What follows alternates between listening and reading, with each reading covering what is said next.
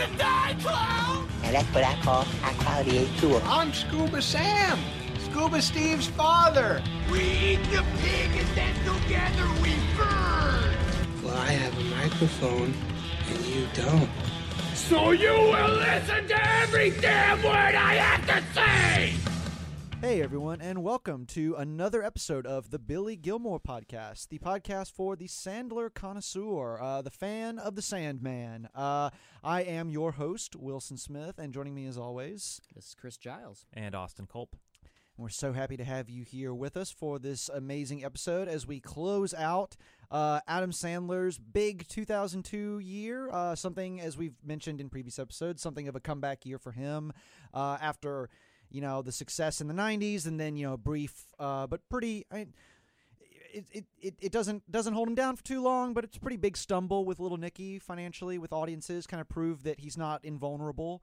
And then he comes back in 2002 with, two movies we've already discussed, Mr. Deeds, big hit, Punch Drunk Love, movie that, proves to everyone who wasn't paying attention already that Sandler is an incredibly talented dramatic presence and actor and even romantic lead. And so we are here, of course, to discuss his animated feature, although barely a feature, 76 minutes, 8 Crazy Nights.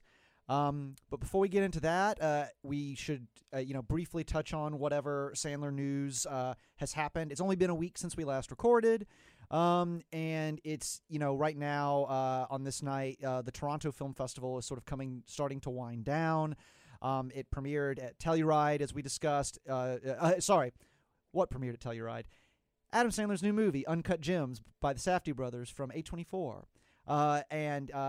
He's getting incredible Oscar buzz. He got it out of Telluride, and then it played at Toronto, which is definitely seen as a launching pad, as much so, if not more, than Telluride. Launching pad for Oscar consideration, just like award season runs, and it seems, a lot can happen. It's still September. It's only about mid-September, so there's not, nothing set in stone yet, but it seems pretty more and more likely that our boy Adam is going to get his very first Academy Award nomination, and we will certainly be talking more about that as these episodes go on, and we see how it goes, but that's really exciting. Is it still up in the air at this point whether he will be up for actor or supporting actor?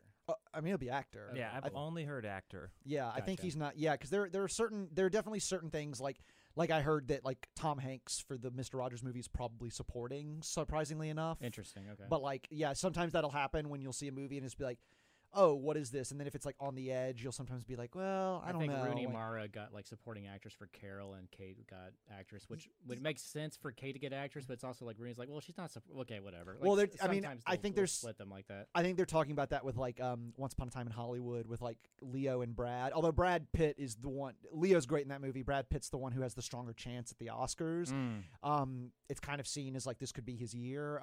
But I think they're pushing him for supporting, which is interesting because he strikes me as a co-lead in that movie. But sure, but he probably has a stronger chance to win supporting. Yeah. Oscar politics are weird, It's and a whole other can of worms that isn't worth going into right now. And we should and we should just it would be great. It's great for Sandler if he gets an Oscar nomination. But no matter what happens, we were here when no one cared. So just know, whatever happens, we don't want to hear any of these fair weather fans being like, "Oh, I always loved Adam Sandler," because you know what, we'll be there watching him on Oscar night, rooting for him. And but if none of that had ever happened, I would still be if none of that was to happen, I'd still be really, really excited to see Uncut Gems. Absolutely. I'm sure he's going to be amazing. He's just a winner, like in our life in general. Absolutely great.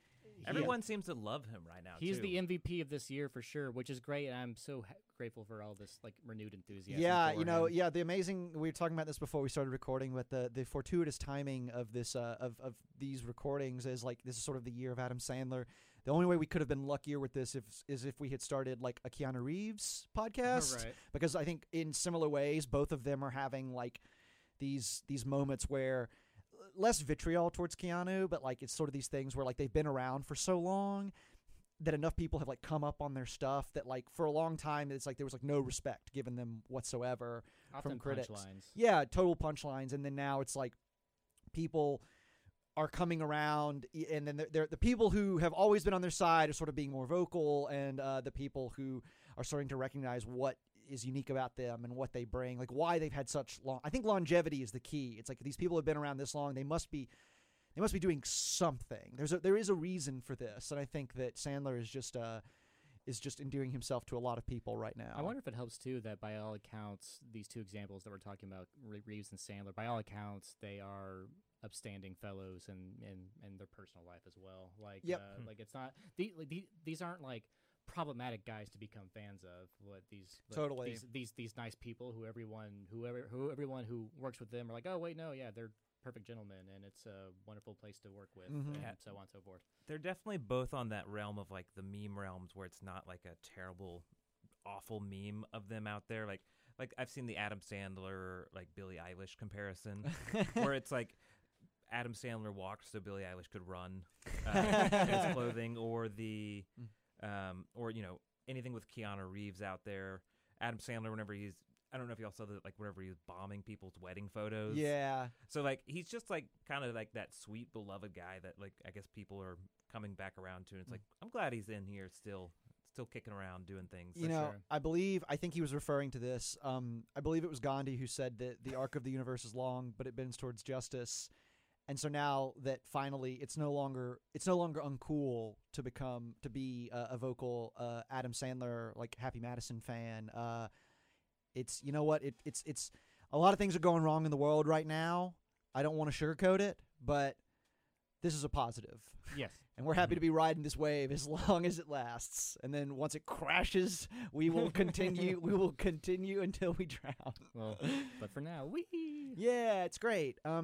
As far as like a personal update, I was perusing through Half Price Books today, and like the clearance section of their CDs of their compact discs, and I got a copy of What the Hell Happened to Is that Me. what CD stands for? Of What the Hell Happened to Me from 1996. And it was not the only copy of that I saw there in like their bargain bin area. And our good buddy Brian Connolly mentioned that he also found a copy of Half Price Books for $1 the other day. So if you're ever having like a chill afternoon and you're just kind of like killing some time at Half Price Books, take a look at those at like their cheap CDs and grab yourself some Sandler albums because they are there. And some Austinite fools have been giving them away for nothing. Well, they're there for the taking. I really do love that album. Like that album as a kid was just something my mom would let us listen to in the car all the time. It is the album that contains the official recording of the Hanukkah song. Ooh, that's topical. So the only other, I think it's similar to what we've been saying with the festival run. There was just a very funny. Adam Sandler's birthday has happened since we last recorded. He is 53. I think so. Okay, 53. 53 years young. Yeah, he's 53, and we'll double check that. We could have done our research, but we'll edit all this out. Not really. He is 53 years old. So, and he was at the Toronto Film Festival for Uncut Gems, and there were a lot of photos that went around of this amazing birthday cake that I guess A24 made for him with like a Furby, like a gold Furby on top of it, which has something to do with Uncut Gems. It was very funny. It was great to see all the love and support that everyone had. Everyone was sending to Adam Sandler. So yeah, it's a good time to be a fan. It's a good time to be a fan, and I also appreciate as a fan that Sandler isn't like, how do I put this? He's still very much himself. So in other words, Hubie Halloween is coming right after Uncut Gems. Absolutely, Hubie Halloween's coming, but also so with all this buzz going on and all these festival showings of Uncut Gems, there's plenty of pictures out there if you're interested of here's Sandler next to the Safdie brothers, doing an audience Q&A, and it's like a festival event. So Sandler's dressed up like in a nice suit. And he has that mustache still, and he's looking like a sharp, handsome dude who's ready to do the award circuit. Mm-hmm. Absolutely, that's great. But then there on like his Instagram, it's him making a funny Sandler face in front of this funny little birthday cake, like, "Oh, I got a birthday cake. How do you do?" Like he's still Adam. It's pretty cool too. Like they have like a cutting. They're cutting the cake in some video. Mm-hmm. I guess it was The Weeknd that threw him this birthday party. Oh, wow. Yeah. So that's awesome. Timothy Chalamet is just sitting there hanging out with them. I guess it's probably like anyone that's been in an A24 movie somewhere. Like, wow. Everyone's there. Chalamet should play like Sandler's son or something in a movie. Really. I mean, he's He probably still he probably thinks he's still too good for that. we gotta learn him. But I think that is it for the news. There's I know we're just dating the podcast left and right, but there's a very good piece in The Ringer that's about that came out recently, like the past few days. That's about I only read it today. I was gonna send it to you, but that's about Sandler and Farley and about their rise to. It's like subtitles like how to like TV stars became like comedy movie stars or whatever. It's very interesting. A lot of interesting tidbits. Highly recommended reading for everybody. The Daily Beast posted an article that said yes, Adam Sandler really could win an Oscar this year. Great times all around. Yeah, don't want to dive into those comment threads though. No, oh God, no. We saw one critic who shall remain nameless who had a tweet about like even in praising Uncut Gems had to like rag on Sandler, being like, oh, he's simultaneously the best actor and the worst actor alive, and it's like, all right, like enough of you, sir. Yeah. So, but anyways, like I said, we're keeping it positive here today, at least for now, because we're gonna do our best. Oh boy, we are here to discuss 8 Crazy Nights. So I think we should just jump into that. Let's do our best. Jesus Christ, so in general, I would say that us and our lovely guest Rocky, for our episode on Little Nicky, in general, maybe we were all feeling more down on that movie than say the films that came before it. But there's still plenty to like parse out, appreciate, to go to bat for with Little Nicky. That was made all the more clear today when we were watching 8 Crazy Nights, because I don't know about you fellas, but this. So I can't make words because it's kind of an interminable movie, all of 76 minutes, and it feels much longer than that. Like it's not the best. So yeah, this thing is obvious. Okay, so obviously 8 Crazy Nights, the title comes from Adam Sandler's incredibly popular The Hanukkah song. We get 8 Crazy Nights, and it's classic. It's a great song. It's definitely a staple of Adam Sandler's just entire career. And so that it's kind of the whole selling point of this movie is that it's a hand-drawn animated film. They used to make those in America. So like, what if Sandler could use his clout to do like in the great tradition of hand-drawn like holiday animated films? What if he did one that was kind of filtered through his sensibility, and was about Hanukkah as opposed to like Christian Christmas or secular Christmas? We're going to focus on Hanukkah. Right. So on paper, that sounds pretty rad. Yeah. I mean, I maybe in theory. Yeah. It sounds, like to get that representation, because IMDb's got to be wrong on this, saying that this is the first Hanukkah movie. That just cannot be true. Right. That cannot be true. That trivia section must have no credentials needed to post anything. Yeah. Come on, man. So, as we said, this movie came out in 2002. It came out, I believe, Thanksgiving, like the week of Thanksgiving in 2002. I went to see this movie in a theater. So you would have been, what, 12? I was 13 when this came out, and I was about a month from turning 14, and I went to see 8 Crazy Nights because I was, I had missed Punch Drunk Love because I had heard that was just like a weird artsy one and didn't care for that at that time, but I went to see 8 Crazy Nights because it seemed like right up my alley, and God help me, my recollections to that at the time were that it was a funny movie. Good job, 3 stars out of 5. Like we all went home happy. I remember having I remember skipping it, and it wasn't because I was in general down on Sandler, because I absolutely saw Punch Drunk Love in theaters. I missed Deeds in theaters, but caught up with it later after the fact on DVD. Did a Little Nicky, so I was still on board, if maybe with slightly less enthusiasm than during Waterboy, Big Daddy era. But I remember just being aware of 8 Crazy Nights, but just not giving a shit, being like, that looks lame. I remember it was maybe the first theatrical release of his career where I was like, no, pass, I don't care. And watching it today was the first time I've ever seen it. I wish I'd seen it at 13, and maybe that would have been a more positive experience. I probably would have liked it more. It didn't do me too much good today, to be honest with you. But yeah, Austin. I definitely remember watching this as a kid.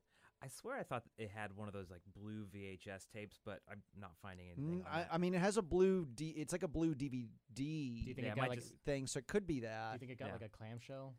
I don't think it was a VHS? clamshell, but it could have been something like that. Yeah.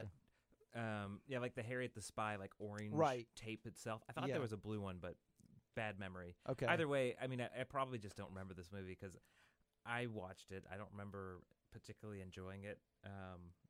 To be fair, I'm not a holiday movie person in any which way. So, Okay. but it's We have no idea if you're a Hanukkah movie person because this is the only one. Yeah. Uh, But no, it was. I highly doubt. I mean, maybe this played in Amarillo, but Mr. Deeds for sure did. Punch Drunk Love probably did not, and this maybe. This maybe almost not. certainly did. I mean, it's like it was. I mean, this movie cost $34 million. Like it did not make that back. It made about 23 all I think told. opening weekend it opened at like 4th or 5th place. Yeah, it was not a huge, not a big hit in any way, shape, or form. And so yeah, and this movie, like, it's not, the three of us and all of our extended circle of friends, I feel like we know probably for every Adam Sandler movie we can find at least one person who will really not just say they like it, but like really go to bat for it. Just Sure. like, no, that's like terrific.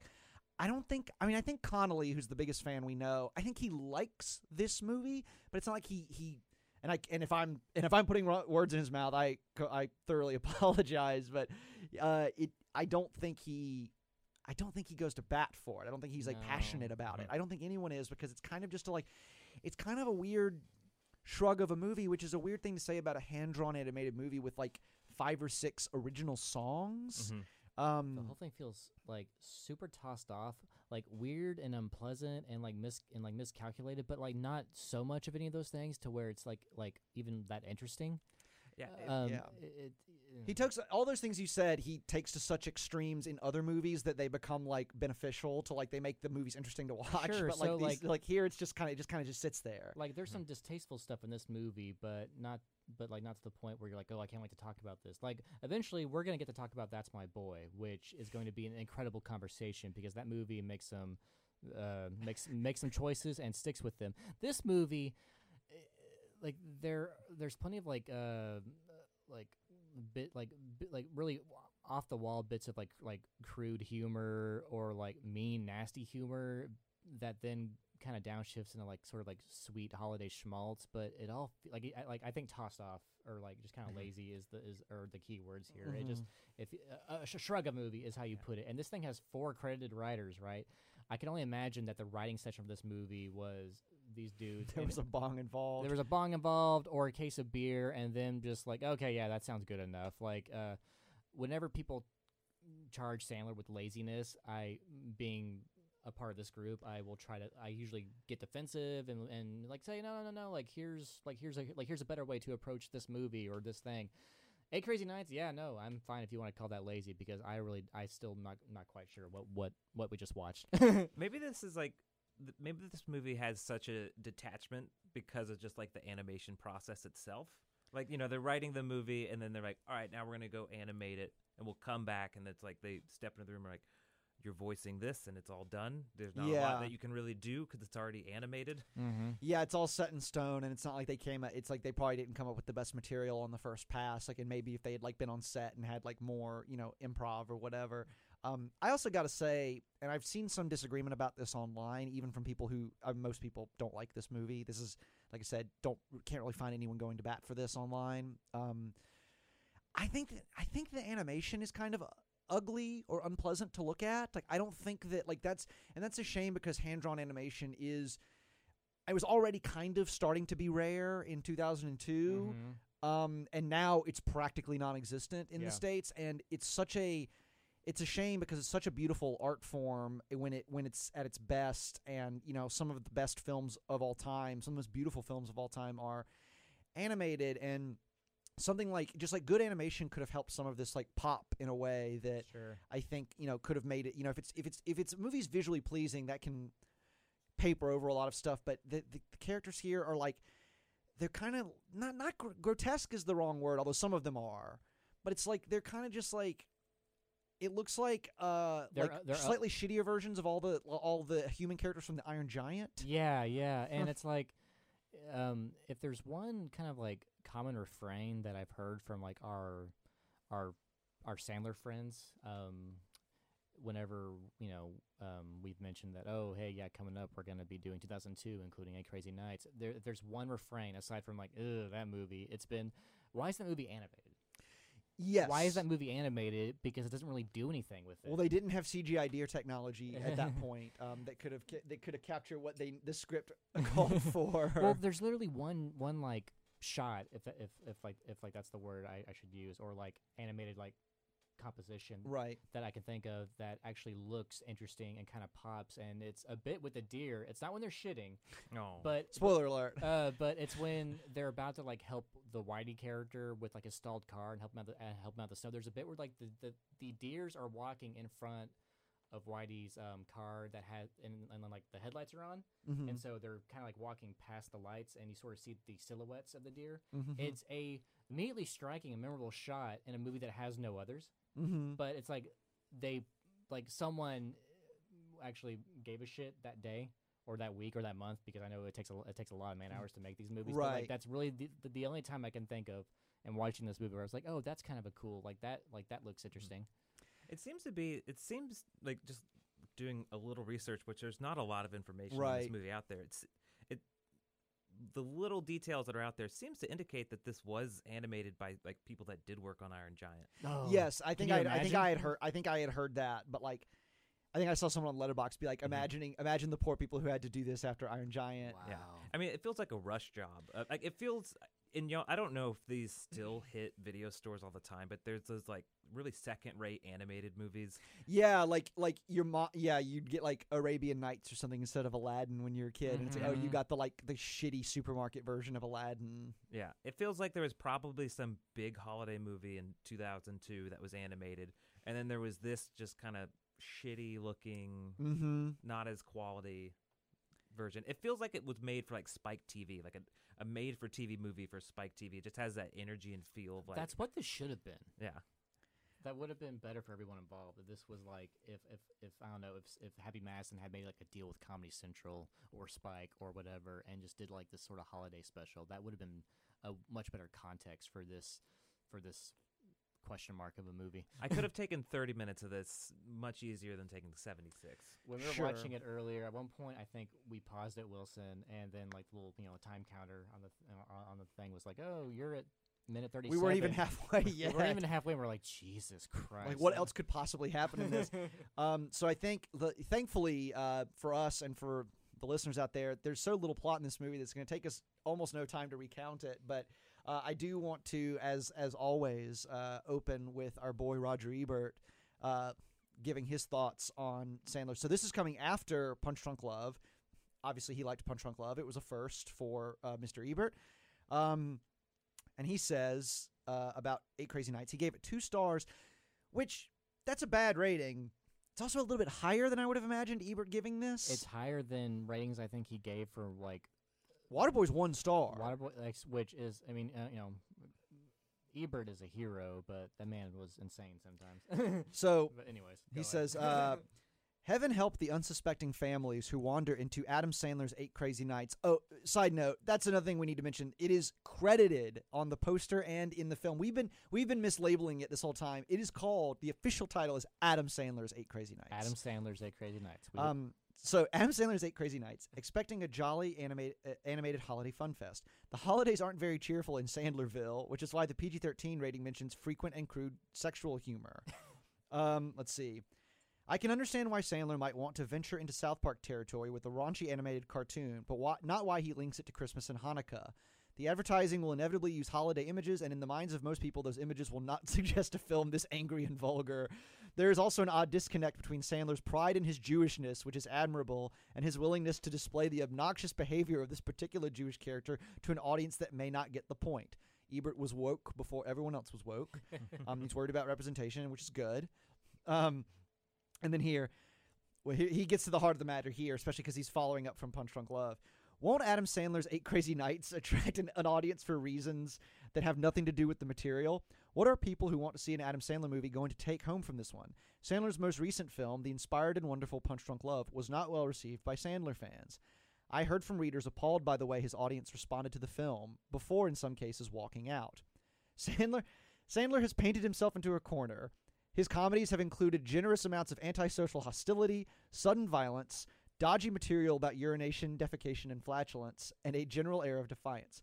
A lot of people like that, but they are not the people likely to understand the Hanukkah message in 8 Crazy Nights, and those who appreciate the message are likely to be horrified by a lot of the other material. What Sandler has made here is a movie for neither audience. That's It's very well said. The box office looks to be like it agrees with that. Like the box office looks terrible. Yeah, it's not like that. I mean, I can't remember exactly how much Punch Drunk Love made, but it's not that much less than this. Yeah, this was, I think it was saying This made like 23. 23, and there was like a budget of 34. Yes, and Punch Drunk Love probably costs less than this, almost certainly, and it made about as much. So like in the end, it's kind of a wash. But and I mean, just if just speaking to like, okay, where are we at with the conversation 17 years later? Punch Drunk Love, like last year got a Criterion release. It's still very much like loved by a whole new generation of people. Feel like people still go to that movie as a favorite, are discovering it anew. That movie is still very much in the conversation of Sandler, of Paul Thomas Anderson, of just recent contemporary interesting rom-coms. When was the last time like in your conversations of just sort of like day to day, not speaking to like our plans for the podcast, when was the last time you ever heard of or heard from anyone about this movie? Like, I mean, it's barely a blip on anyone's memory. I feel like, and it was even then it kind of felt like an afterthought. Yep. You'll get occasionally in the Facebook groups someone just saying like 8 Crazy Nights, my favorite movie. Just like every so often there's someone in there. There's like one person in Minnesota that loves this. Every movie is someone's favorite movie. I believe that wholeheartedly. And so, yes, it does not surprise me that 8 Crazy Nights is someone's favorite movie. So, anyways, Adam Sandler's 8 Crazy Nights begins with the Columbia logo looking like the female character Eleanor, and it then morphs into the Columbia lady. Because they weren't like confident enough to like just keep it being Eleanor. Like, why not? It's fine. Like, it's a decent gag. Listen, that's the least of this movie's problem. We got a lot to cover here. So no, we don't. The Adam Sandler's 8 Crazy Nights, in marking him as the auteur of this picture, even though it was directed by Seth Kearsley, who has not directed a feature, I don't think, since then. Done a lot of animated stuff through like the 90s and afterwards. We start off with it's like holiday scene in Dukesbury, small little burg, like homey little town. People are going Christmas shopping, and the narrator, voiced by Rob Schneider, is telling us all about like, oh, aren't the holidays great? But it's interesting, even off the bat here. It's interesting, this film's conception of why the holidays are good, and it is curiously unreligious, considering this is like a movie ostensibly about like Hanukkah and like Jewish pride. He talks about like, oh, aren't the holidays great? You have no school, you get to eat a whole bunch. People give you stuff. Like, that's like a literal thing. That's a reason, which like, sure, like a kid would think that, but like, come on, man. And then he says, makes you feel tingly, doesn't it? And he's like, oh, like, but there was one guy, basically the Grinch of Dukesbury, Davy Stone, played by Adam Sandler. Pretty good animated approximation of what Adam Sandler looks like. Yeah, it was supposedly him from whenever he was 19. Oh, sure. Yeah. And he is getting completely like obliterated in a Chinese restaurant. The Chinese waiter, maitre d', comes up and offers him the check, and Davy belches extremely loudly, cracks some people's glasses. In an extremely sensitive performance, the Chinese waiter is played by the extremely not Chinese Rob Schneider. Is this the first example? I mean, obviously, I know it's not the first case of like Schneider doing a voice, but is this like the first like, oh God, fuck you, don't do that? Well, I mean, it's like, I think you have to wait for. I mean, this is like a harbinger of what's to come, but I think that like because it's animated, you're spared the full like Mickey Rooney and Breakfast at Tiffany's horror of Right. Rob Schneider's like weird appropriation, but but yeah, no, it's not great, and it's not a great sign that as soon as the man started talking, I was like, oh no, that's Rob Schneider, isn't it? Like, and I looked it up, and sure enough, so he leaves. He drunkenly stumbles to his car. He cannot open the door. The cops stop, and they're like, "You're not driving anywhere, are you?" Davey does a whole bit where he pretends like he's gonna have sex with his car. It's kind of like he's doing the thing with the intercom box from Happy Gilmore. He's like, yeah. Yeah, Like, it's weird. Mhm. And we should stress, not funny. And then he stiffs the Chinese restaurant. Cops give chase. He sings the first song of the movie, Davy's song. It's not a very good song, which is one of the biggest problems of this movie, is that something we haven't even really touched on yet, is that Adam Sandler is an incredibly gifted musician and songwriter. So why aren't these songs better, by and large? Like, there are two songs in the film that I think even approach being memorable, and we'll get to them later, but, like, this one, it's like, I could tell you, because I wrote it down, I could tell you one line of the song, but, like, none of it has stuck in my head. Yeah, no. But he's just singing about how much he hates the holidays, like, you know, it sucks. But the chorus is, I hate love, I hate you, I hate me, which is just a great way to start a holiday film off the bat. I feel like that's exactly how I feel about this movie. Like that, and just like I feel like that evokes the character so much, and I'm just like, that's the biggest problem for me with this movie. It's like Davy. I mean, there's a lot of problems, but like just Davy Johnson as like a character, I'm just like, I don't like. There's no sweet part to him. He's just like a straight up dick the entire. Well, yeah, until the script suddenly abruptly needs him not to be. Yeah. And so suddenly, but it's like it's such bare minimum stuff of him becoming a decent person. It's him saying like, oh hey, yeah, thanks, have a nice day, to like the lady who serves them like their lunch or whatever. It's bare minimum. Yeah, as Chris Rock would say, what do you want, a cookie? So he's like as he's singing the song, he snowboards through town basically on like a trash can lid or something. Very a la Xander Cage in the film Triple X, when he uses a dinner tray to like grind down a rail. That was also a 2002 movie. My brain is broken. I'm very sorry. God. But so he crashes into this big town like ice sculpture of Santa that's right next to a giant town ice sculpture of a menorah. They like crash down. He goes to court. The judge is like, I'm going to throw you in jail or whatever because you've been in here a million times. You're drunk and a terrible person. And you describing that whole musical sequence, by the way, is more entertaining than actually watching it. There's no joy in this movie whatsoever. No. It's almost as if like, oh wait, was like Sandler and the Happy Madison Company, were they somehow contractually obligated to like? Yeah, was this under a contract for someone, and they're like, we just have to pump something out, just get it out in a year? Because that's what it feels like. I doubt that was the case. I figured they're just going for like a cash machine at this point, but like that is the experience of watching this. It was like, oh, like it feels like everyone involved did this at gunpoint. Yeah. I don't know. So then, the judge is like, I'm gonna lock you up, throw away the key or whatever, and then we get an introduction to basically the second lead of the movie, Whitey. What's the last name? Let's see. Bulger? Whitey Duvall. Okay. Not Whitey Bulger. Whitey Duvall, also voiced by Adam Sandler, and he's a tiny, elderly, like gnarled creature, who has what I thought for approximately 30 minutes of this film, or 25 minutes, let's say, after he's introduced. I thought, my God, this is the worst voice that Sandler has ever done in a film.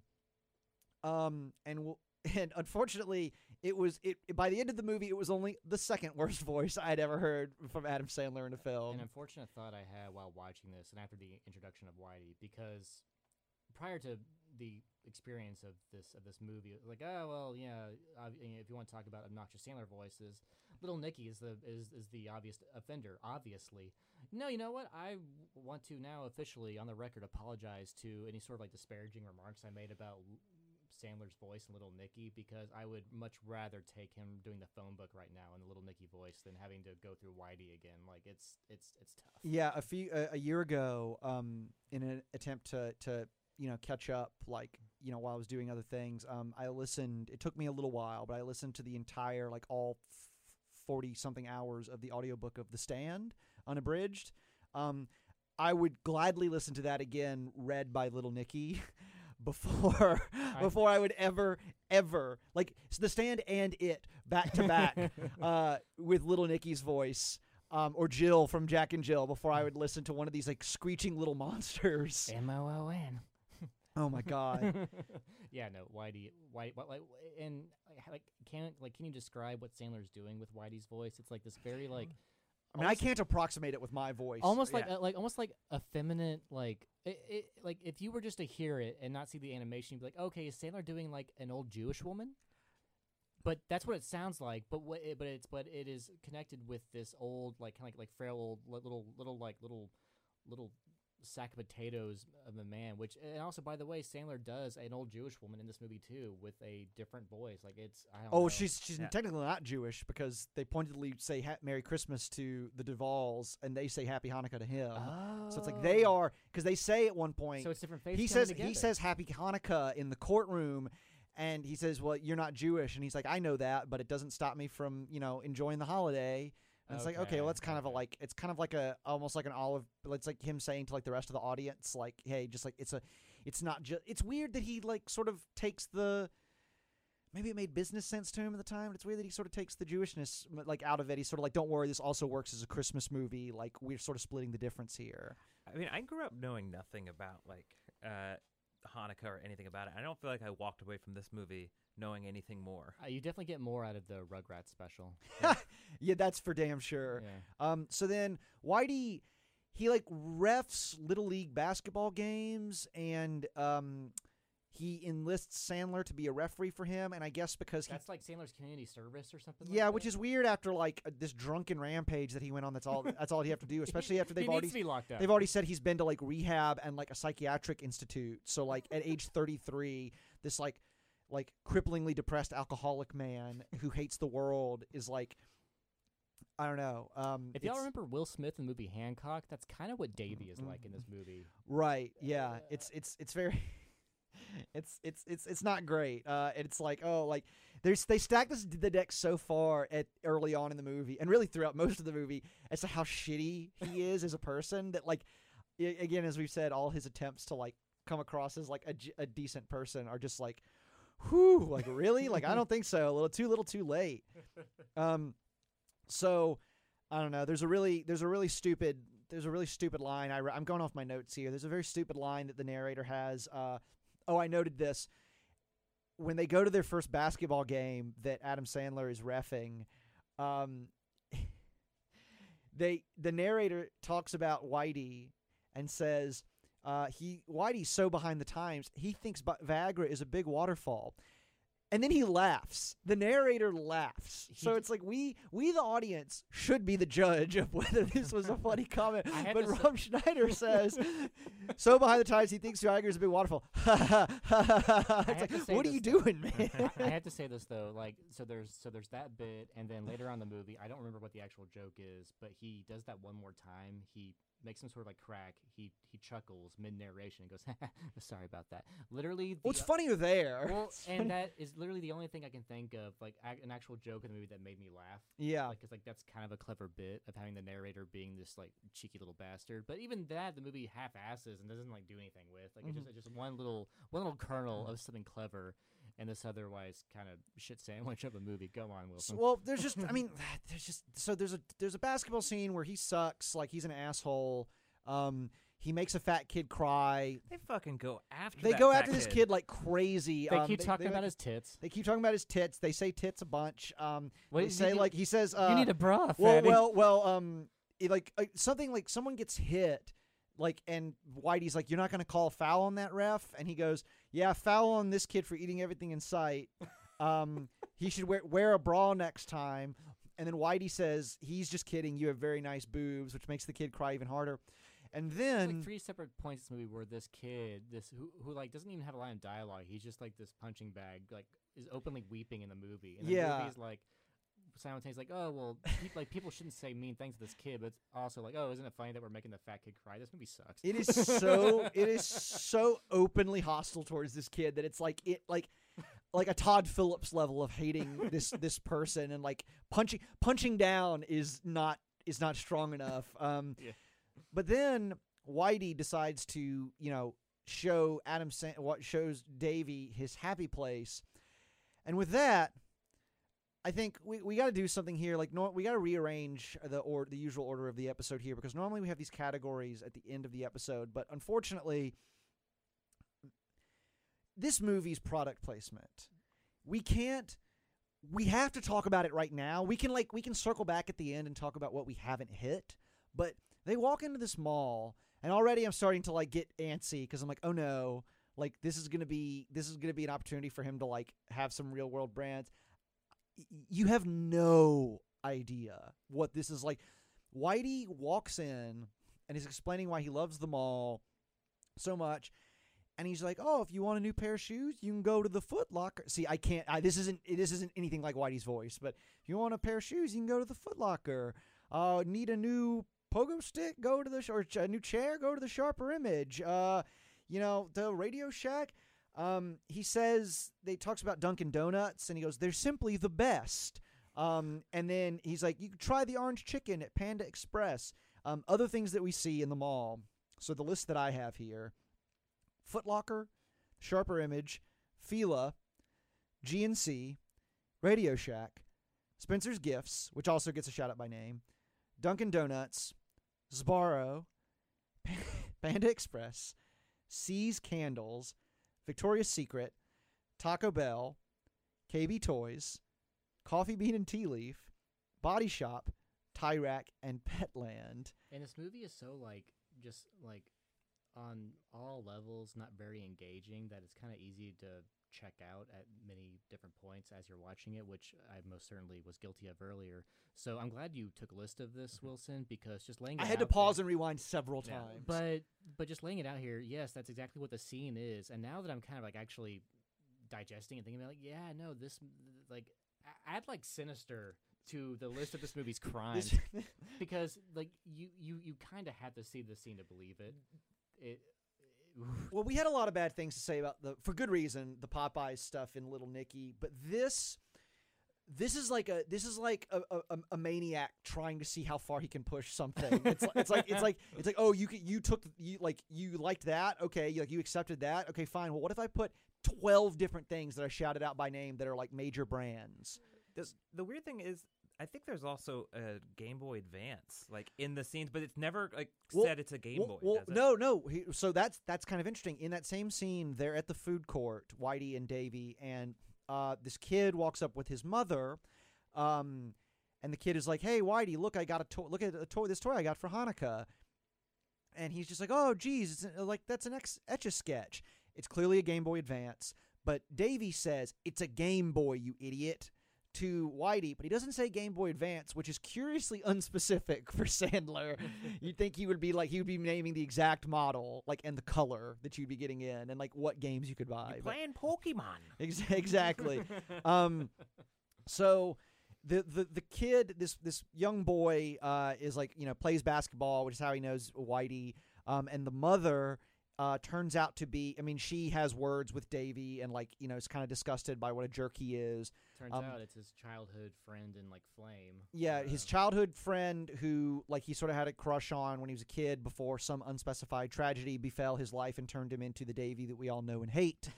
And also notably, this character is played by Jackie Titone, however you say that name. But now better known as Jackie Sandler. Kind of I have to. Sorry to this whole episode is kind of a bummer just talking about this movie, but the lovely Jackie Sandler, and this is correct me if I'm wrong, this is the only official pairing of them together in a movie as romantic co-leads, and it had to be this fucking thing. She's technically, I mean, yes, it's true as far as it goes. She is in flashbacks. She plays his dead wife in Hotel Transylvania. She's also shows up as like a bar waitress and Big Daddy. She shows up briefly at the beginning of Just Go With It. Like I'm not saying. I wonder if she's in Blended. I wonder if that's like a thing. Like maybe. Is she, I mean, I'm not saying like this is her only appearance in a Sandler movie. I'm saying, but like as far as her playing like the ostensible romantic co-star, or in this case, voicing the romantic co-star, and it has to be this thing. That's sorry that's the way that shit worked out, Jackie. Like This is gonna be like the new Robert Smigel for me in a way, because like so much of my Adam Sandler loving life did never notice his wife being in these movies. Mm-hmm. So it's gonna just start being like, they oh, met she's on here. She's here. They met on the set of Big Daddy. Yeah. She's there like when like they go to the sports bar and they're ordering root beer, and like the old like crazy like drunk is there like goddamn Jets, and she's like, hey cutie, how's it going? Like she's there, like she's a very charming presence, and it's not that she's bad in 8 Crazy Nights, just that there's this whole movie just sort of like an endurance trial, and it's for kind of like Sandler connoisseurs only that you'd even care that it's Jackie Tatone, but it is there, it's her, which is cool.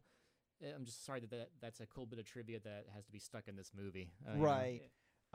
So then, like that happens. He remembers that, he knew this person. It's weird that they live in the same town. I mean, it's weird that he's just like, oh, that's Jennifer Friedman. Like, I don't know why. It's not like he came back after a long absence or something. Like, has alcohol damaged his brain to the extent that he just like cannot remember what his childhood sweetheart looked like? Does he go through this whole thing like every Christmas or every holiday? Right. Ooh, that'd be dark and interesting. There's a bit where so you flash back to show them as kids on the basketball court, and there's a bit where Whitey is the ref when they're kids. He's the ref like still. And he's got an afro, like a white afro. I guess the 70s. And there's a really, really, really bad part where he's just like, he out of nowhere, Whitey's like, I want to dance the robot dance. And like Domo Arigato, Mr. Roboto plays as he does this whole thing. Like this movie is 76 minutes long, and it feels very overstuffed. Yeah, already I'm getting like lost in the weeds here. So, the Whitey takes Dave. God damn it! Whitey takes Davey home, to his trailer, which is filled with beer cans and cigarette butts. And Whitey is outside, and he can't get his car to move because of the ice. And then these deer show up from the woods in, quite honestly, maybe the only running gag in the movie that made me laugh even a little bit, which these deer come out. And Whitey's like, help me. And you're thinking like, okay, what? And the deer do come to help him. They help push him out. And again, one of the only times I laughed in the movie is when the narrator says, just in the same tones that he said everything else, goes, doesn't it make you feel good when you see a group of deer helping a motorist in need? And it's like, I guess it does make me feel good, Rob Schneider. Like, you're right. I didn't realize. So Whitey goes home, and then we're introduced to, as I said, we spent this, like, you don't know what you've got until it's gone, or until Eleanor Duvall enters the picture, because I kept thinking, this is the worst voice I've ever heard from Sandler. And then Eleanor shows up, and it's his twin sister. I don't know. It's a dry run for when he refined it in Drac and Jill, playing twins. But she is a neurotic woman who very fearful, like barely leaves the house. She keeps complaining about how these children steal her wigs. She is incredibly obnoxious, and her voice is like nails on a chalkboard in hell. What's it sound? No, not even close. I mean, that was like that was like Marge Simpson, like went through the Brundlefly machine with Adam Sandler. Like it was like, I mean, yeah, it's a nightmare, truly. Like I defy anyone to listen to this character for more than like the scene. There's a scene later on where she has like an extended sort of back and forth with Davey, like asking about his history. And every time they went back to her, I was like, I feel like I'm shriveling up, like and dying as I'm watching this. And by the way, apparently Sandler, we can only surmise, felt confident enough in the hilarity of his voices for Whitey and Eleanor that I swear to God this is true. If you peruse through the 2-disc DVD edition of 8 Crazy Nights, there is a commentary track with writer-producer Alan Covert and 2 special guests, Eleanor and Whitey. That is the commentary track. I was listening to some of it today, where How often does he provide commentary tracks? I don't feel like I've seen any from like most of like these early movies. I don't think so. And he just does this entire one in their voice. I guess he felt strong about it. I don't know, man. Like, it's really weird. Yeah, I'm gonna learn those voices in the next episode. I'm gonna be over here with multiple personalities. Yeah, it's exactly. If James McAvoy if that had been one of his personalities in Split, I would have run screaming from the theater. I'd have been like, the Master of Terror is back. And speaking of those voices, so I read there's a popular internet sort of video personality, a guy by the name of, he's been around for a while, a guy by the name of the Nostalgia Critic. He's kind of like the angry video game nerd, like that niche of like he just reviews things from his childhood. And this is on the Wikipedia page, that's how I found this. He reviewed 8 Crazy Nights and talked about how much he hated it. The director of 8 Crazy Nights shouted him out on Twitter saying he thought the review was very funny. And the director emailed the Nostalgia Critic and like talked a little bit about the film. And number one, he apparently said Adam Sandler is the nicest person that he's ever worked with. He said that he knew every single person who worked on the movie, like knew their families and their birthdays, their kids' birthdays, that kind of thing, which is cool. Also connection to Keanu, that sort of thing, those sorts of stories. But he also says that there were several things that he never expected to make it into the movie, that when they showed it to test audiences liked them. And the 2 things that he mentions specifically are the deer shitting and Whitey's voice. Wow. He says that Whitey's voice was something that they intended to do differently. America had spoken. This goddamn focus group, wherever you are, hang your head in shame. Jesus. They said, no, leave it in. It's gold, Jerry, gold. So anyways, just a little tidbit from, a little behind-the-scenes action, considering there's not a lot of behind-the-scenes info about this movie. Good Lord. So then, let's just run through this. Goddamn, I'm already so tired. So, let's see. The next day, Whitey is working, hosing off porta potties at a construction site. Davey comes out of one of them, pushes Whitey in, pushes down the hill. Whitey gets shit all over him. And then Adam Sandler sprays him off, freezing him in place, like with ice, like shitty ice. And then the deer show up again, and the deer start to, without any prompting, they start to lick the shitty ice off of Whitey, and the deer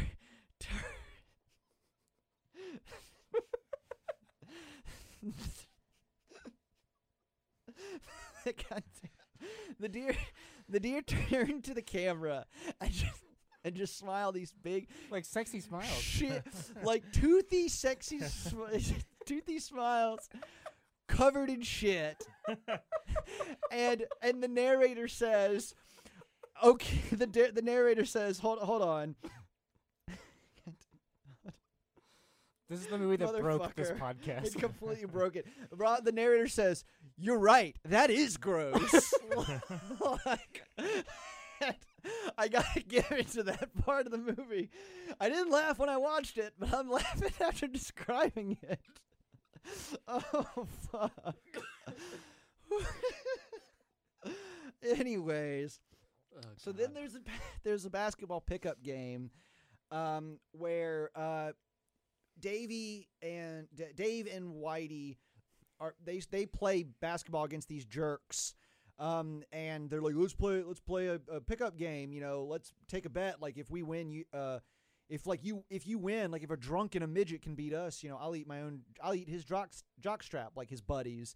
And it's like, well, no, you got to eat that guy's jockstrap. And it's like this big hulking, Dude who's just minding his own business. Dude who's minding his own business, but he's much like the kid who they told him needed a bra. It's like, oh, look at this pathetic specimen of a human being. Sure. Like, look at this pathetic piece of trash. Let's all point and laugh at him. So like, you're on. Whitey, we haven't even mentioned this before. This did come up earlier, but they play Skins. David Whitey, Shirts and Skins, and Whitey For some appears to be reason- part abominable snowman. Like, I don't understand why his ass cheeks are covered in hair, like the joke white is, hair. Like the joke is like you've seen it in some dumb like comedy set at like a pool or something, right? Where like a big dude like takes off his shirt and turns out like, oh, he's surprisingly hairy. It's that kind of bit for Whitey, but like it's all white hair, and so yeah, he looks like just. He looked like a Wolverine to me, like a white Wolverine, just like very animal-like. And that's the joke. Yeah. Like, there's no like they don't do anything with that. It's not like the whole thing with Eleanor. Like if there's like one running bit, it's the fact that she has wigs and that they often get snatched from her. It's like that's the best that they could come up with like these running gags, and they're just very stupid and unpleasant. There's a let's see. So Whitey gets knocked the hell out during this game, and so Jennifer's son comes in to play as Scott, his. I think? I maybe. Doesn't matter. He comes in. It's Benjamin. Okay, He comes sure. into play. He comes into play, and out of nowhere, for no reason whatsoever, Davey is suddenly like, oh, like takes a shine on to the kid. yeah, he's like making him feel better about his. Like, he's just like, hey, don't worry. Like, just I'll tell you when to shoot it. Like, keep your elbows tucked in, all that stuff. Giving him confidence boosts. I'm not really good at basketball. That's all right. It's okay. Just do your best, and then I'll help you out, kid. And it's like, okay, he's surprisingly very good and like brotherly. If Nothing has indicated that not he would do fatherly this. towards this kid, like okay, so in flashbacks, you know that Dave or Davey has been, I don't even care what his name is. Sandler has been playing basketball like when he was a kid, so like I guess there is sort of like a basketball connection there. But it just Yes. it's so by the means of the plot that this is sort of like ultimately a heartwarming holiday movie, and that he does have to have some sort of like redemption cycle. But Right. it's very clunky. So they win. They force the other guys to eat the big man, innocent man's jockstrap. And he's literally like, "Why are you guys eating that?" And it's like, he didn't consent to this. This is terrible. And with Dave's influence, Benjamin turns and shouts as his mom is looking on. His mom is sort of heartwarmed by Davey helping out, and then he turns to the guys and he says, "Eat that jockstrap, biatch," and gets in trouble with his mom. Which is not a nice thing to say, but as far as shit that comes out of 12-year-olds' mouths, Sure. it's not the worst. They there's a song about afterwards. There's a song about how he and Jennifer, Dave and Jennifer, were like, they had all this stuff as kids, like this connection, but that was a long time ago. I think that's the name of the song, is That Was a Long Time Ago. And we get these little intercut moments, like Whitey saying the only time I ever had sex was was on the phone, and then you see the phone sex worker saying, but that was a long time ago. The mayor, who's played by Kevin Nealon, says it says the mayor's wife was once a man, and then a woman with noticeable like beard stubble turns and says, but that was a long time ago. I have here in my notes, this must have happened in the song, "Deer licked Whitey's nuts and they smile about it?" ? So I guess that's a thing that happens. Maybe he mentions it in the deer, like nod their heads, like, "Yep, we did that." It's like a cutaway to the deers being horny again. Okay. Yeah. So then the man who ate the jockstrap burns down Davey's trailer. Davey goes to live with Whitey and Eleanor. Eleanor talks. She makes mention of her wig that's been stolen, and she's like, "Without my wig, I look like an owl." They sing a song about like the rules of the house, about like that's a technical foul. It's a very, very bad song. There's more product placement in here for Lysol, where he talks about like after dropping a deuce, like, if I don't spray Lysol in the bathroom, that's a technical foul. It is a atrocious song. It's insane. just finding out, I guess Alison Krauss helped Yes. co-write a Okay. bunch of these songs. So Alison Krauss does the She's the musical singing voice. of Jennifer. Alison fucking Krauss, an angel on this earth that we do not deserve. Alison Krauss, who if nothing else, you know from the "O Brother Where Art Thou" soundtrack. Mm-hmm. Alison Well, Krauss this is at least as good. is a big get. They should have gotten T-Bone Burnett for this. He would have really Oh, spiced things God. up. Like, I'm blown away that she would put her name on this. Like, she's yeah. like, good lord. The so then there's there's some stuff like with them living together, like Davey living there. Like they go to Spencer's Gifts. It's very pointedly Spencer's Gifts. They buy like one of those like snakes in a can thing, and they spring it on Eleanor, and she has a seizure and then farts. But it's like it's okay. It's like a funny seizure. It's like she's gonna be fine. Whitey also has these, and it's like a joke that he's like on the ground like.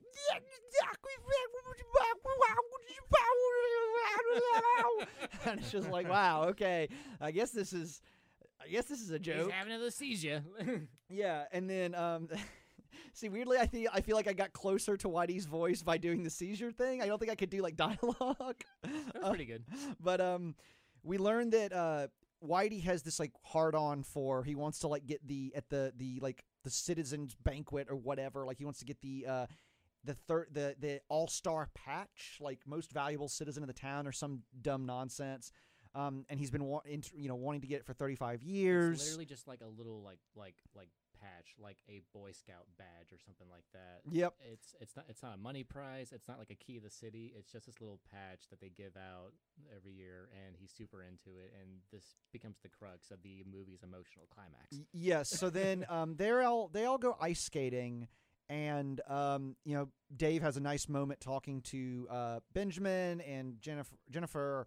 And then Whitey ends up telling Eleanor the story of why Davey is such a bitter bastard. And it's because he played this big basketball game that they were expected to lose, and they won.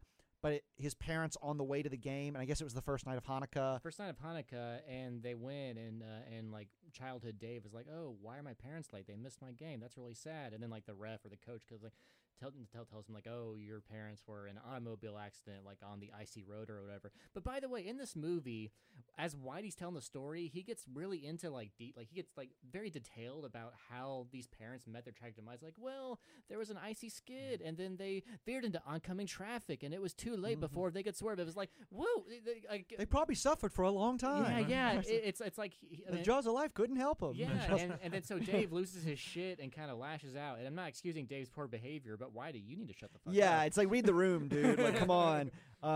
So yeah, that it's weird that they're like it is weird in the flashback when it's like we always lose these games, but like what if we tried winning one this time? And they're like, well, the only way we could do that is if you took every shot. And I'm like, what a weird flex, Adam. Like it's like okay, like your avatar was like the best at basketball, so like let's give him the ball every single possession. It's like come on. That's not how basketball works. Right, but so he flips the fuck out. He screams at Whitey and says like nobody cares about you. No one's ever cared about you. Whitey's just like whatever. And then Jennifer's like, oh, you're terrible. yeah. I knew you were terrible all along. Yeah, and Whitey is like you're not welcome at my house. And then we're ready for this big. It all starts to happen very fast. They're ready for the big banquet where the patch is going to be given out that Whitey wants so much. The deer walk inside and start helping Whitey and Eleanor get ready in another gag that I found mildly amusing. Also, the narrator has another pretty good line there. It's the one where he like makes a comment or laughs or whatever, where Eleanor's walking into the house and the narrator goes, Eleanor really does look like an owl. Sorry. Like just like saying it's kind of funny. Let's see.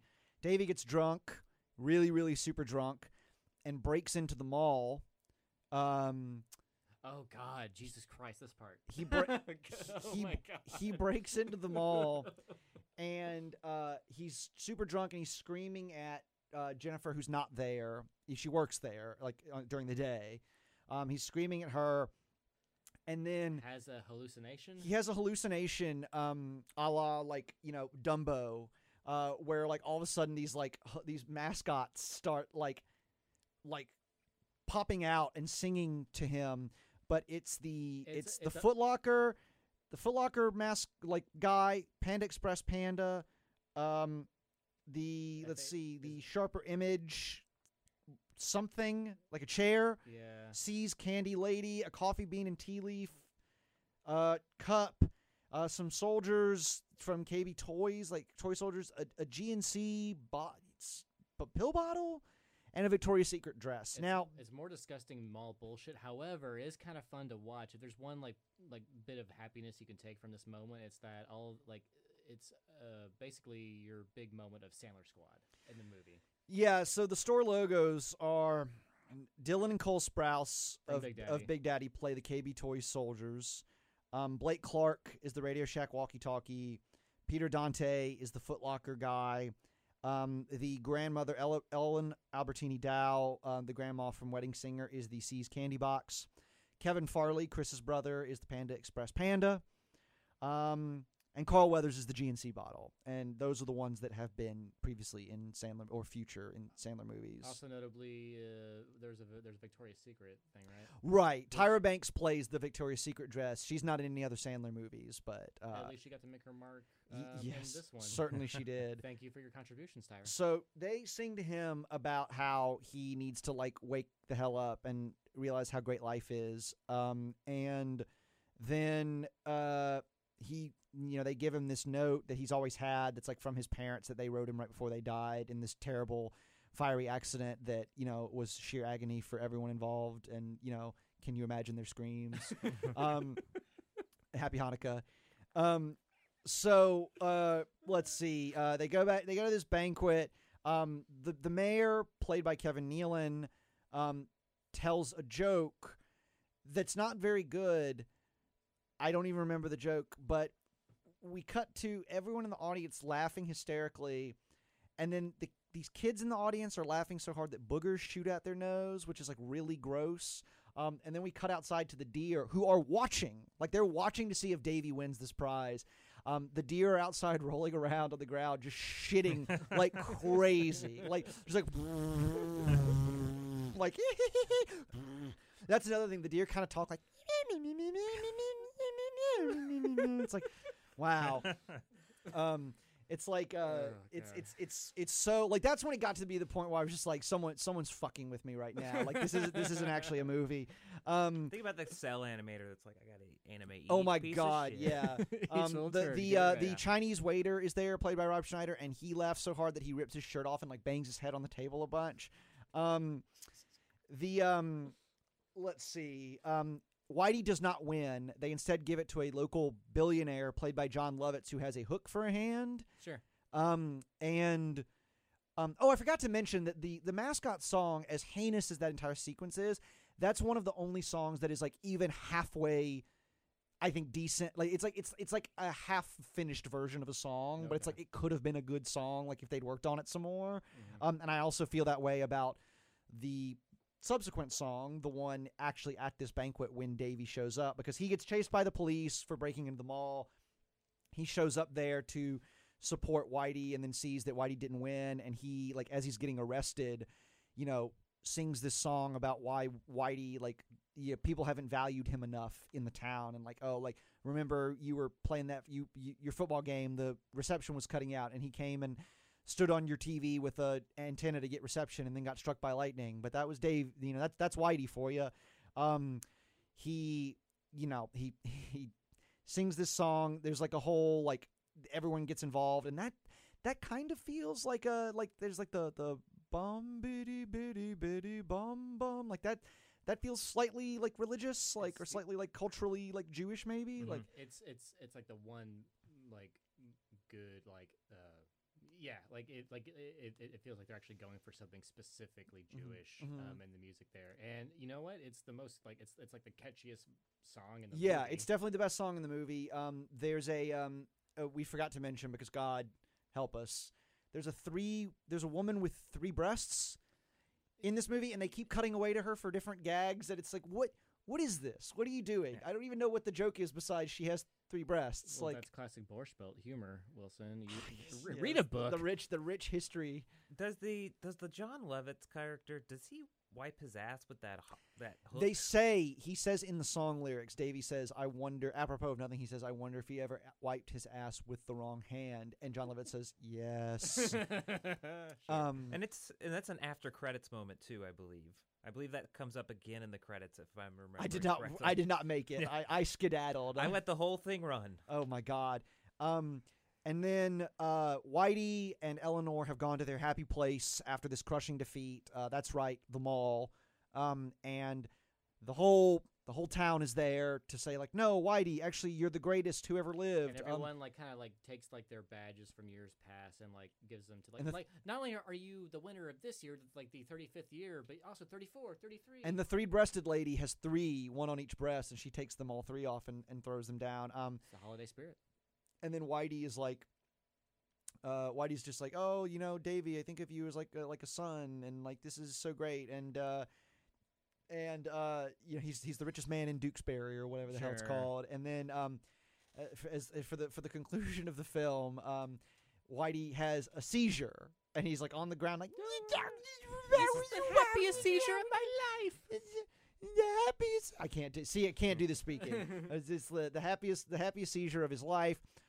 Roll credits over a really excellent rendition of the Hanukkah song. Genuinely, that recording of the Hanukkah song is terrific. So real quick, on this particular edition of the Hanukkah song, there's some actual children chorus members on the version, so that kind of distinguishes it. I want to download that version. On the DVD, there is there's a clip of a Sandler, I guess, hosting appearance on SNL from that time, I think, unless it was just a guest appearance on a holiday special. But anyways, it's Sandler and all those kids wearing red Santa sweaters, right, or just red holiday sweaters, I should say, doing that version of the song that you hear on the closing we say credits. Christmas on this podcast.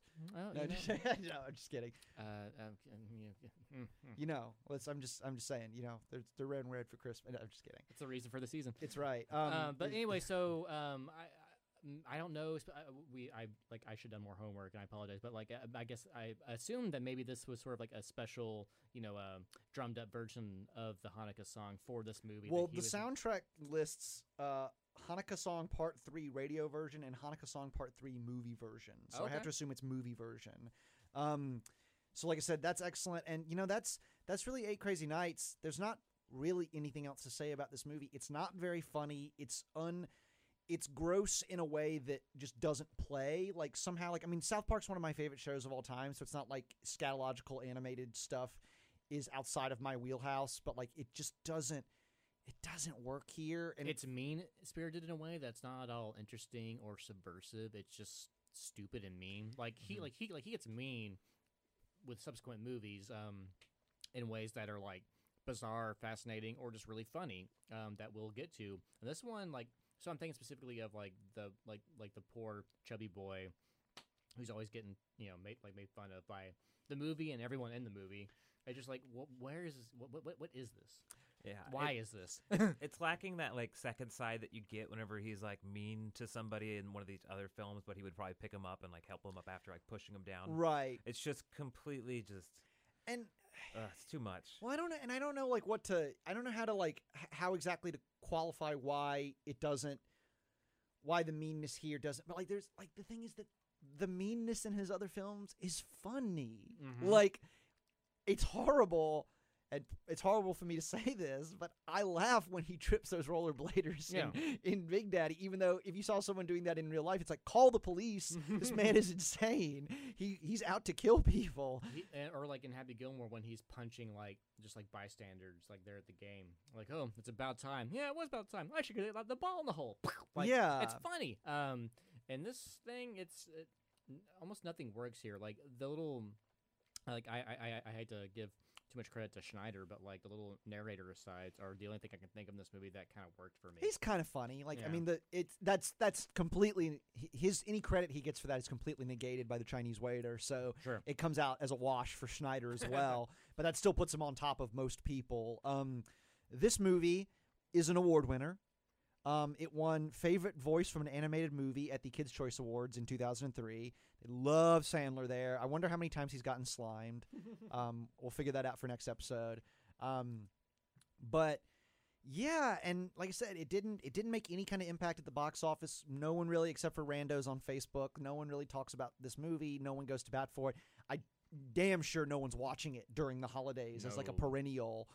Which the bar for that is so incredibly low. Like if a movie has like halfway, like I don't know, like I don't mean to rip on this movie because it's fine, but it's like something like The Family Stone is a touchstone in my mom and like when I go home with my mom and sisters, like, and like that movie I watch it and like it's fine. It's like, oh, the Christmas of it carries it so far that it just becomes a perennial, and I don't think anyone on earth does that for Eight Crazy Nights. Yeah. I watch same here. I watch The Family Stone almost every year. If not with my family, then like by myself. And as I'm watching every year, I'm like, I know this movie isn't that good. Yeah. I know that, but the Christmas of it and the cast of this absurdly good cast for this material goes a long way, and it makes the movie better in spite of itself. You cannot say the same thing for something like Eight Crazy Nights. No, this has, I mean, how much, like, I'm very curious, like, what because this, came out in November, probably came out in VHS in, like, February or March, I would guess. March. I just kind of imagine this being just like one of those. Whoa, no, completely wrong. Because it's a holiday thing, they waited a full year to put this out on home video. It was November of 2003 that they put this out in. Jesus. They figured no one wanted it until the holidays. It turns out no one wanted it, just period. Yeah. But wow, that's crazy. A Blu-ray was released in 2016. I'll be sure to not buy that. I think so far, and we'll, once this, years down the line when this podcast is finished, we'll, I'm sure, have like a ranking of like best and worst Sandlers. I was thinking while watching this today, like, do I consider this the worst?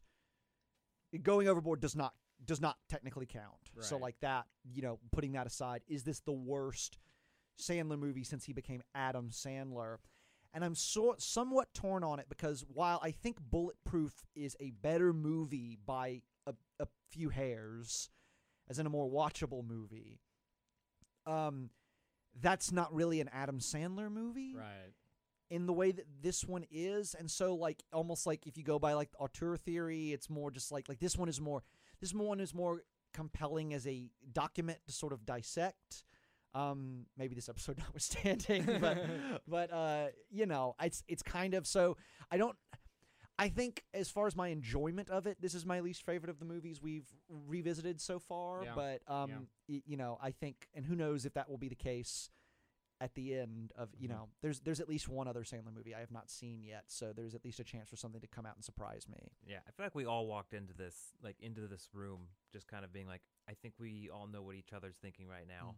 This is going to just be just a real shit fest. Oh, never mind. I actually just thought about an Adam Sandler movie that I like a lot less than this one that's coming up. Like, way down the line. It's one of his prestige flicks, and we'll say sure. more than that. But even then, it doesn't quite count. I know what you're talking about, but even then, that's sort of like, that's an asterisk. That's the worst movie he's ever been in. But I gotta say, though, as kind of a dire experience as it was watching this movie finally, being able to enjoy Wilson trying to trudge through the plot of this was very entertaining. And I will take the quagmire. I will take the silver linings where I can enjoy them. So thank you, Wilson, for putting. Thank you. For you're putting up the good fight today. You're so welcome. And so we can.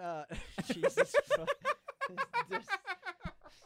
Austin just thank you, Austin, for pulling up the image there of the shit-eating grin deer. Yeah, it looks like they've eaten like a Chocolate. Oreo cake. Gross. So we've already we'll recap with we've already talked about some of these segments as we tend to do, but we'll recap with the product placement. So, to wit, the product placement in this movie: Foot Locker, Sharper Image, Fila, GNC, Radio Shack, Spencer's Gifts, Dunkin' Donuts, Sparrow, Panda Express, C's Candles, Victoria's Secret, Taco Bell, KB Toys, Coffee Bean and Tea Leaf, Body Shop, Tie Rack, Petland, Lysol, Pepsi. There's something. Game Boy. KB Toys. I think I said that already. I guess that's it. But Jesus Christ, that's a lot. It's gross. It's really super gross, and that is something I had completely forgotten about this movie, and so that was the one thing of this movie that kind of came as a surprise to me, where I was like, I thought that the Little Nicky Popeye stuff was the nadir of his product placement, and it's going to be this is almost impossible to beat, I think. Like, I mean, maybe I'll be eating my words, but I doubt it. I think this is the bottom.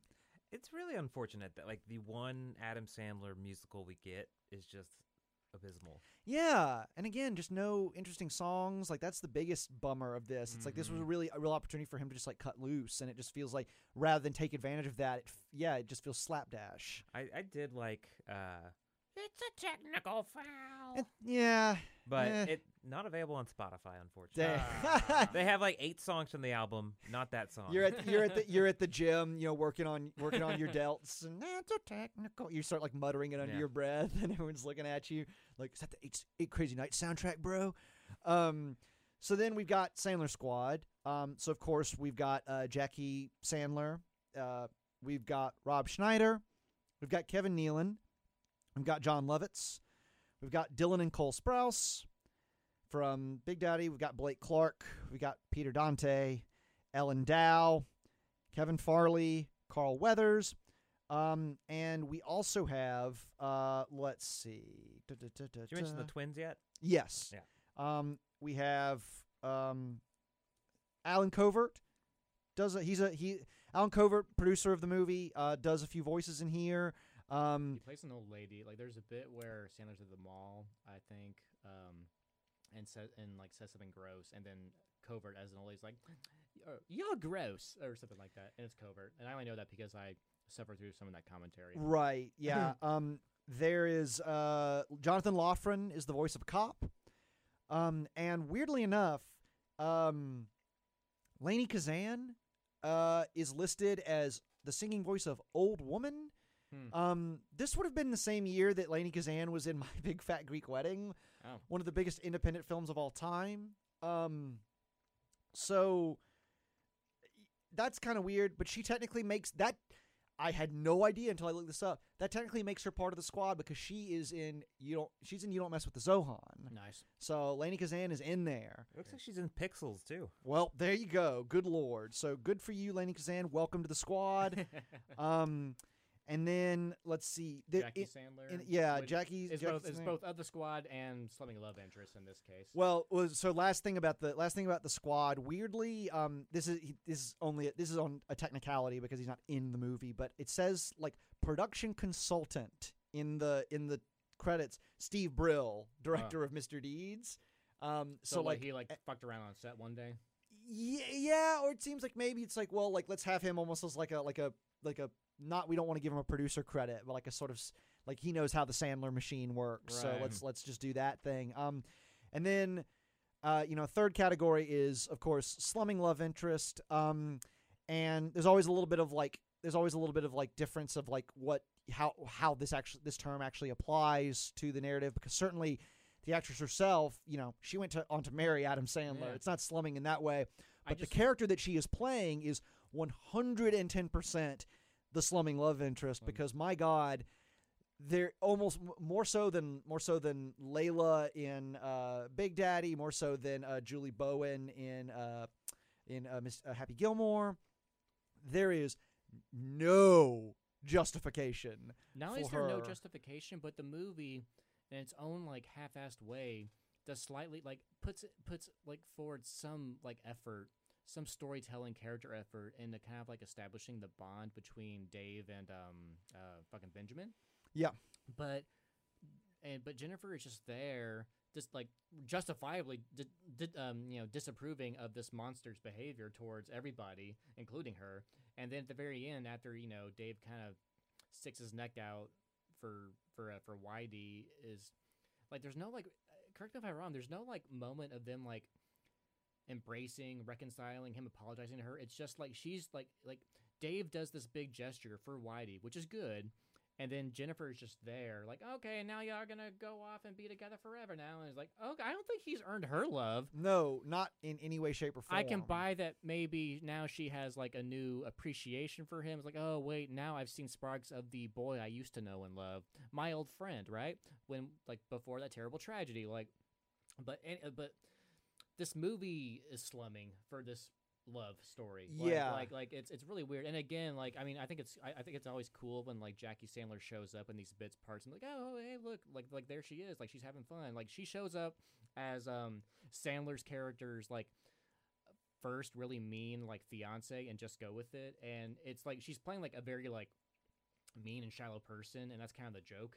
And it's fine because clearly like it's the movie kind of having fun with the fact that this is Jackie Sandler, so that's cool. That's cool when she shows up in those small little roles. And this thing, it's like, oh wait, no, she gets to play an actual love interest, and it's such a nothing, like, wet blanket of a character. Which is a shame, but you know, oh well. I'm sure she's having a very nice life. Yeah, and you know that really, you know, with that kind of closes the book on 2002 for Sandler. You know, a really great year. It's a really good year for him. Like all told, even this movie notwithstanding, I mean, it's still like. I mean, even though it's very bad, it's at least a departure for him. It's like him trying something new. And, you know, he's got, you know, we've talked a lot about this in previous episodes and this one earlier, but, you know, this sort of sets him up, you know, after the one stumble he had. It's like now it's like he's still just like a huge superstar with his, you know, live action comedies, but also now you've got this other side of it as indicated by Ebert's comments in his review of this film where it's like, oh, but now even the critics, try as they might, you know, they to put blinders on in between his like prestige projects. Like they can't deny, like this man is a talent. This man is like when he's channeled in the way they think he should be channeled or whatever, this dude's unstoppable. And so, you know, going from here, it's really interesting to see the way that the trends that sort of pop up in 2002. It's very interesting to see how they manifest themselves in the years to come as you go into like the further into the 2000s. So yeah, I mean, I think I'm excited to get to his you know his next few movies. The next episode that we'll be doing is on Anger Management. 2003's Anger Management comes out in I believe April of that year. So it's like not that, you know. Had 3 Adam Sandler projects in 2002, and then it's not even that far into 2003 that you got another one. And yeah, and then with that, you know, we're kind of just off to the races again. Yep. And it's exciting, and you know, his career continues to have these fascinating contradictions and really really interesting, hilarious performances. And then he, you know, as Anger Management demonstrates, he starts to including Oscar winners, like honest to God Oscar winners as co-stars. So 2 of them in Anger Management. You know, at least 2. Legitimate, yeah, that's right. Legitimate like all-time screen legends. You know, as his co-star, like carrying a movie with him. So like that's really interesting. Like he didn't take. I don't think Jack Nicholson took. He didn't take second billing to Batman, but he did take second billing to Adam Sandler. So and that just shows riding into 2003. This movie notwithstanding. Sandman's king of the world. So we will be back in a few weeks with that episode. But I think until then,